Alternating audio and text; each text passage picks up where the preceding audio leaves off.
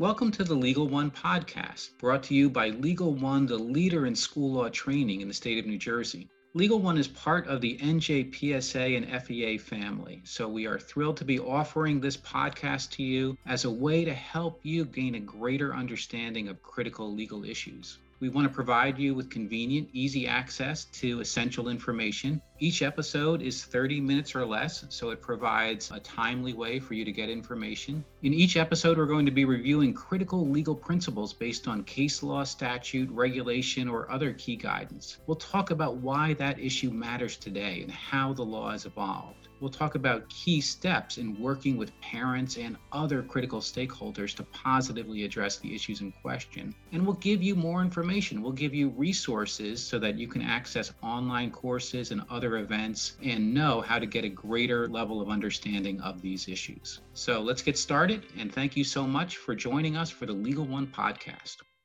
My name is David Nash. I'm the director of the Legal One program, and I want to welcome all of our listeners to this episode of the Legal One podcast.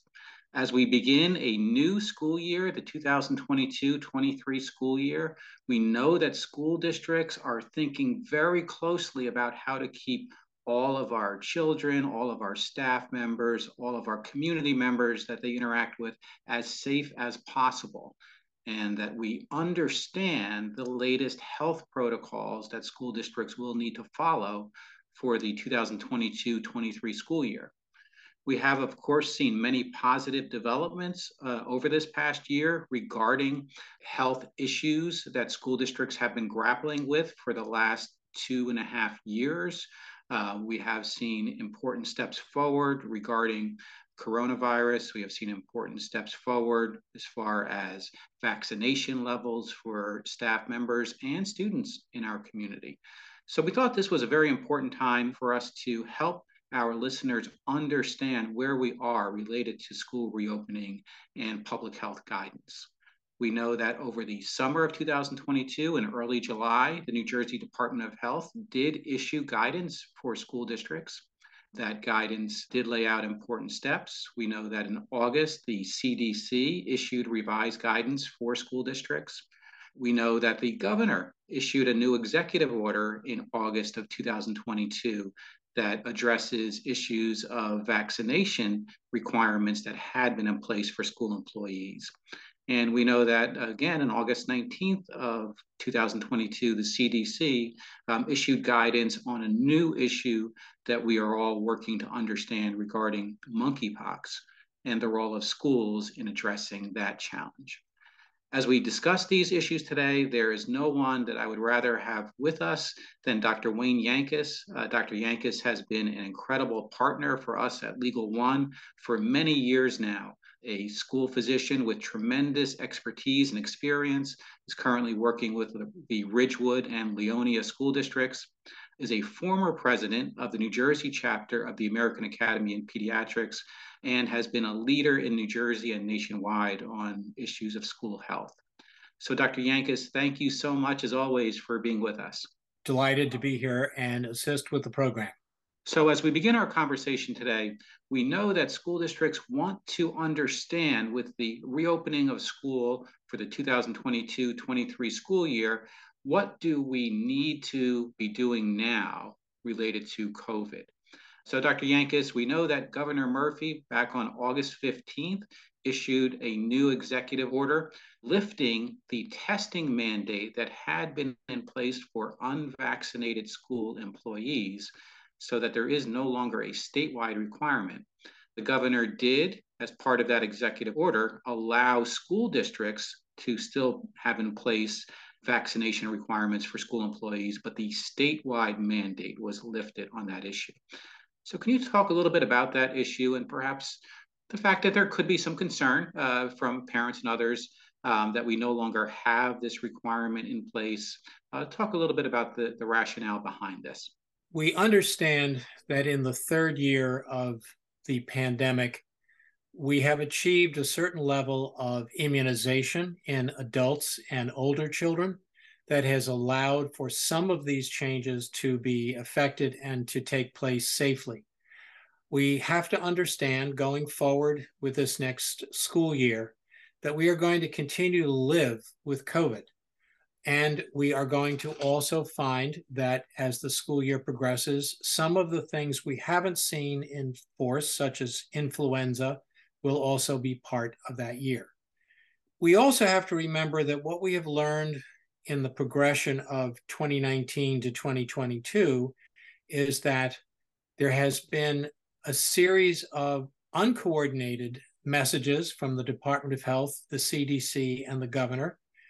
But in the end run, all health proposals for schools are local. That is to say, the incidence of disease in your system, your town, your county, is really what you're going to be following going forward. It may be different in another county in New Jersey. For instance, the most recent statistics still show high transmission of COVID in northeastern New Jersey, but less so in central west New Jersey. Does that mean that northeastern New Jersey children have to wear masks in school and others don't? That depends on the numbers of illness statistics in your school and faculty absence. By and large, we have learned that the Department of Health has lifted the curtain for most of the restrictions that were in effect in 2019, 2020, and 2021. But again, I repeat, all this is local, and it's going to depend going into the cold weather and the school year, how well your immunization levels are and how good you are at following the statistics. So, Dr. Yankus, can you talk a little bit about the importance of information sharing at this stage in the process? So, for example, if children are exhibiting some of the symptoms that we have learned are associated with coronavirus, sharing that information with school personnel and how important that is, or if a school employee is experiencing some of those symptoms that we have learned are associated with coronavirus. The importance of making sure that we are getting accurate, timely information regarding that issue. We need to be very clear to families and faculty that the one thing that has never changed pre-COVID, during COVID, or certainly when we reach post-COVID is if you're sick, stay home. Sick people do not belong in congregate settings to spread whatever virus or disease they have. That never changed. However, what has changed is that with home testing, as opposed to the PCR and the testing that was done by the Department of Health, where your information was shared, the information on testing is now private within the family. And families need to be willing to share that information with school so that if you are positive for COVID, that we are able to at least measure the number of positive cases in school. And that would be certainly true of faculty, families as well. I think what's going to be important for this new school year in sharing information is the willingness to do it, and that by doing so, you are not penalized for sharing, and keeping information to yourself only spreads the disease and keeps the pandemic or endemic going longer.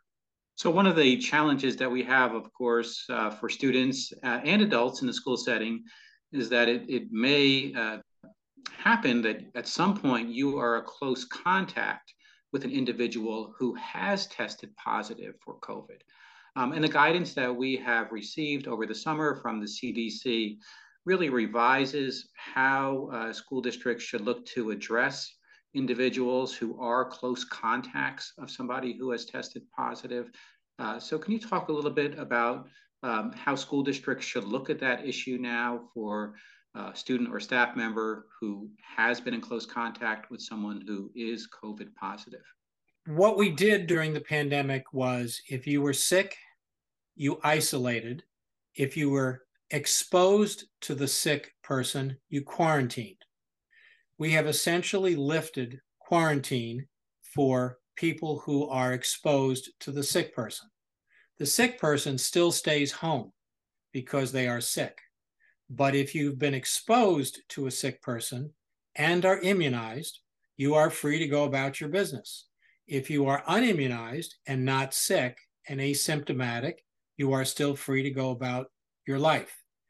That is the major change. However, should an exposed person become ill, they too then are isolated for that 5-day period that is still recommended and should be tested at the end of the 5 days. We're looking to stop disease. So it's going to be important for everybody to follow the guidelines in your town by your Department of Health, working with your school system. Should you have high transmission, the rules may be different than they are for another town that has low transmission. But again, quarantine has been essentially put aside, but isolation has not. One of the issues that's not new for schools, but has become somewhat challenging as we've all tried to work through the COVID pandemic is the issue of existing immunization requirements for students. And we did see a significant drop at one point in the number of students who were up to date with those existing immunization requirements. Can you talk about that issue, Dr. Yankus, and why it's important for us to make sure that students are up to date with those requirements? This is, as a pediatrician, one of the most important things we can do to protect our children and our schools. Nothing changed during the pandemic regarding immunization rules in the state of New Jersey for the standard school required immunizations. Let me repeat, nothing changed. So that the tetanus requirements, the hepatitis B requirements are all still in place. Provisional admission for students that failed to complete immunizations still exist, but provisional admission means you've had one of every required vaccination. Otherwise, you are denied entry to school next week. The important thing to remember is that in spite of COVID, we recognize that a lot of people did not go to their pediatrician or physicians to be immunized as they would have on a regular basis.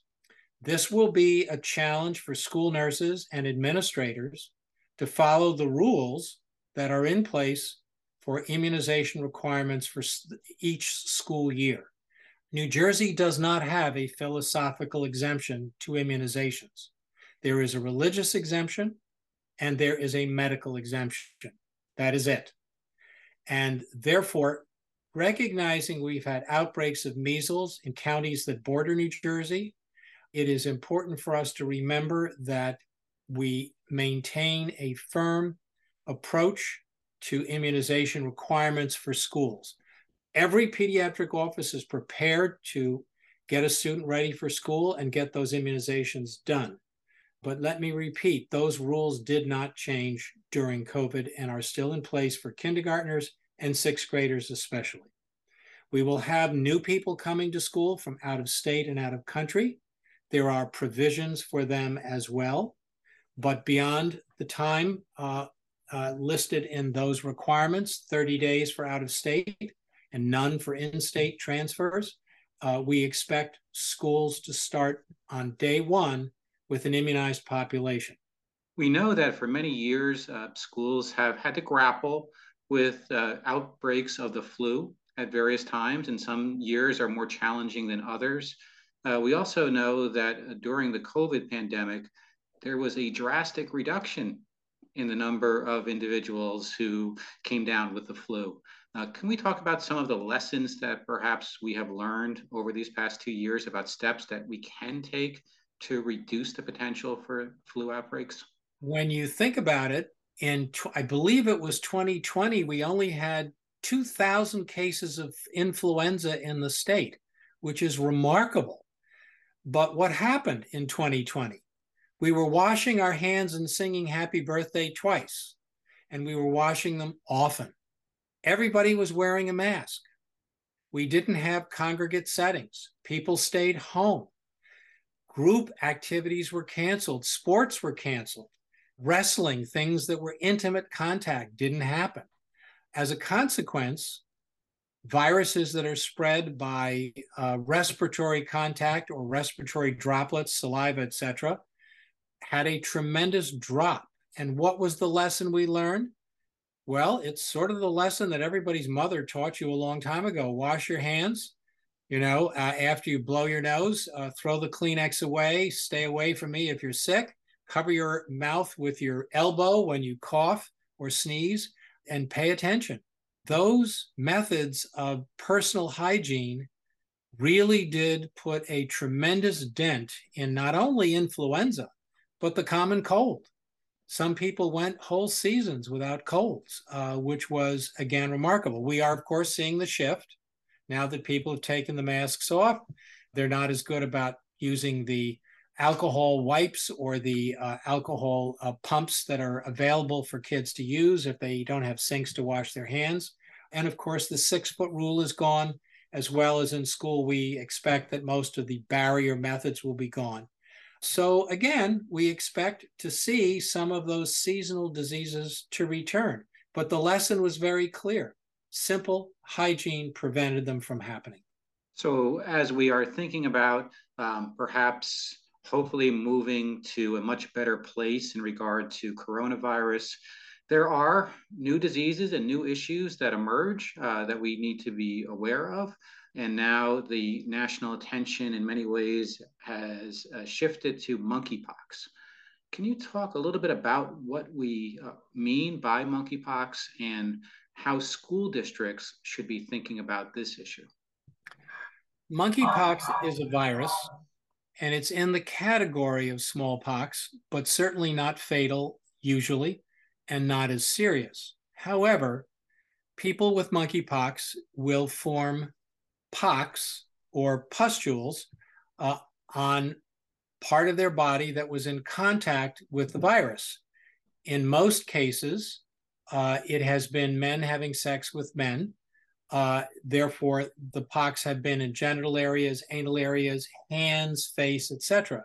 However, this virus does live for a short period of time on cloth, which many viruses do not. And as a consequence, using towels, sheets, bedclothes, things that somebody with it has touched, you potentially could pick up monkeypox. Now, the word monkeypox, I mean, we probably could have another word for it besides monkey. The only case of monkeypox I have ever seen was from a Christian missionary in Africa who was shearing sheep, and the sheep gave it to him, and it was on his hands. But it is disabling while you have it.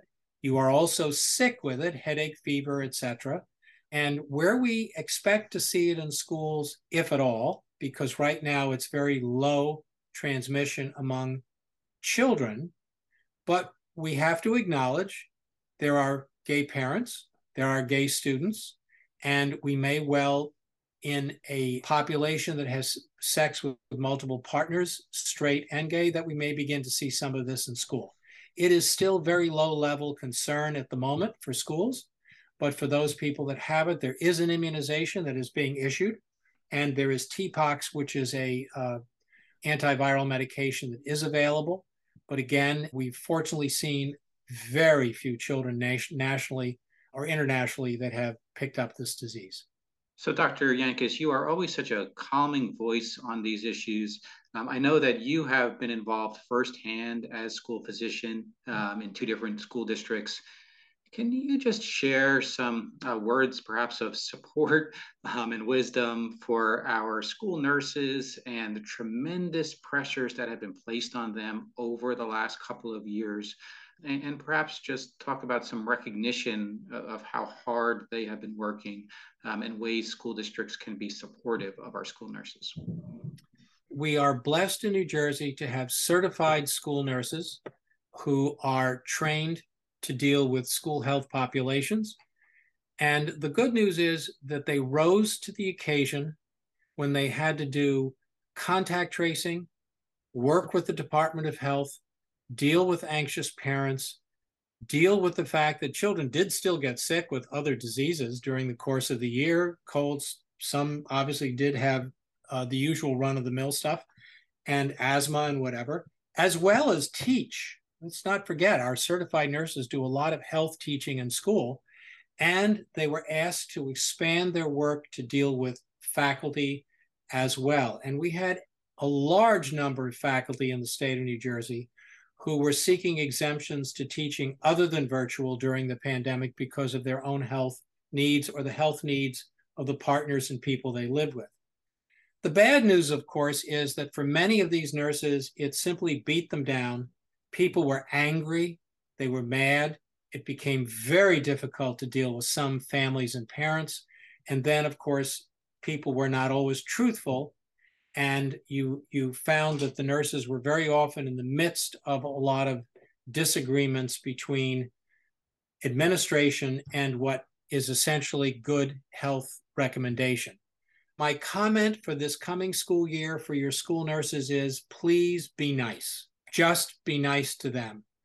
They do much more than pass out ice packs and Band-Aids. They are the infection control people of every school building. They are in charge of the health and safety of kids. And it is unbelievable what they've had to deal with in the last 3 years. But like most health-trained people, they work best with teamwork. So I would urge administrators to please don't be adversarial, but form teams with your nurses. Most people in medicine, anyone with hospital training, certainly learned that the best way to take care of patients is to work as a team. And so I would encourage school and school employees to do the same, whether it's the head of maintenance or whether it's the head of the principals union. I would suggest please work with your nurses. Don't work against them. Be nice. So again, let me thank you, Dr. Yankus, for all of the time that you have given to working with school leaders, teachers, parents, students, everyone in our school setting for many years. You've devoted your life and your career to this issue, but you certainly have gone above and beyond over these last couple of years as we've struggled to understand and address the pandemic. For our listeners to our podcast, we do want you to be aware that we are posting on the Legal One website some links to additional resources for those who would like additional information.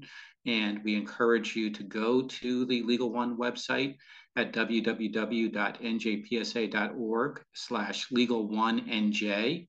We do have a specific link for the Legal One podcast, and it does include some very useful information on the issues that we have discussed today, and gives links to each of our podcast episodes for those who would like additional information. I do want to thank all of our listeners as well for taking the time to listen to our Legal One podcast. We know how valuable your time is. We want to be here for you every step of the way. We look forward to having you with us for future episodes of the Legal One podcast. For all of our listeners, we ask you to be safe, be well, and we look forward to having you with us in the future.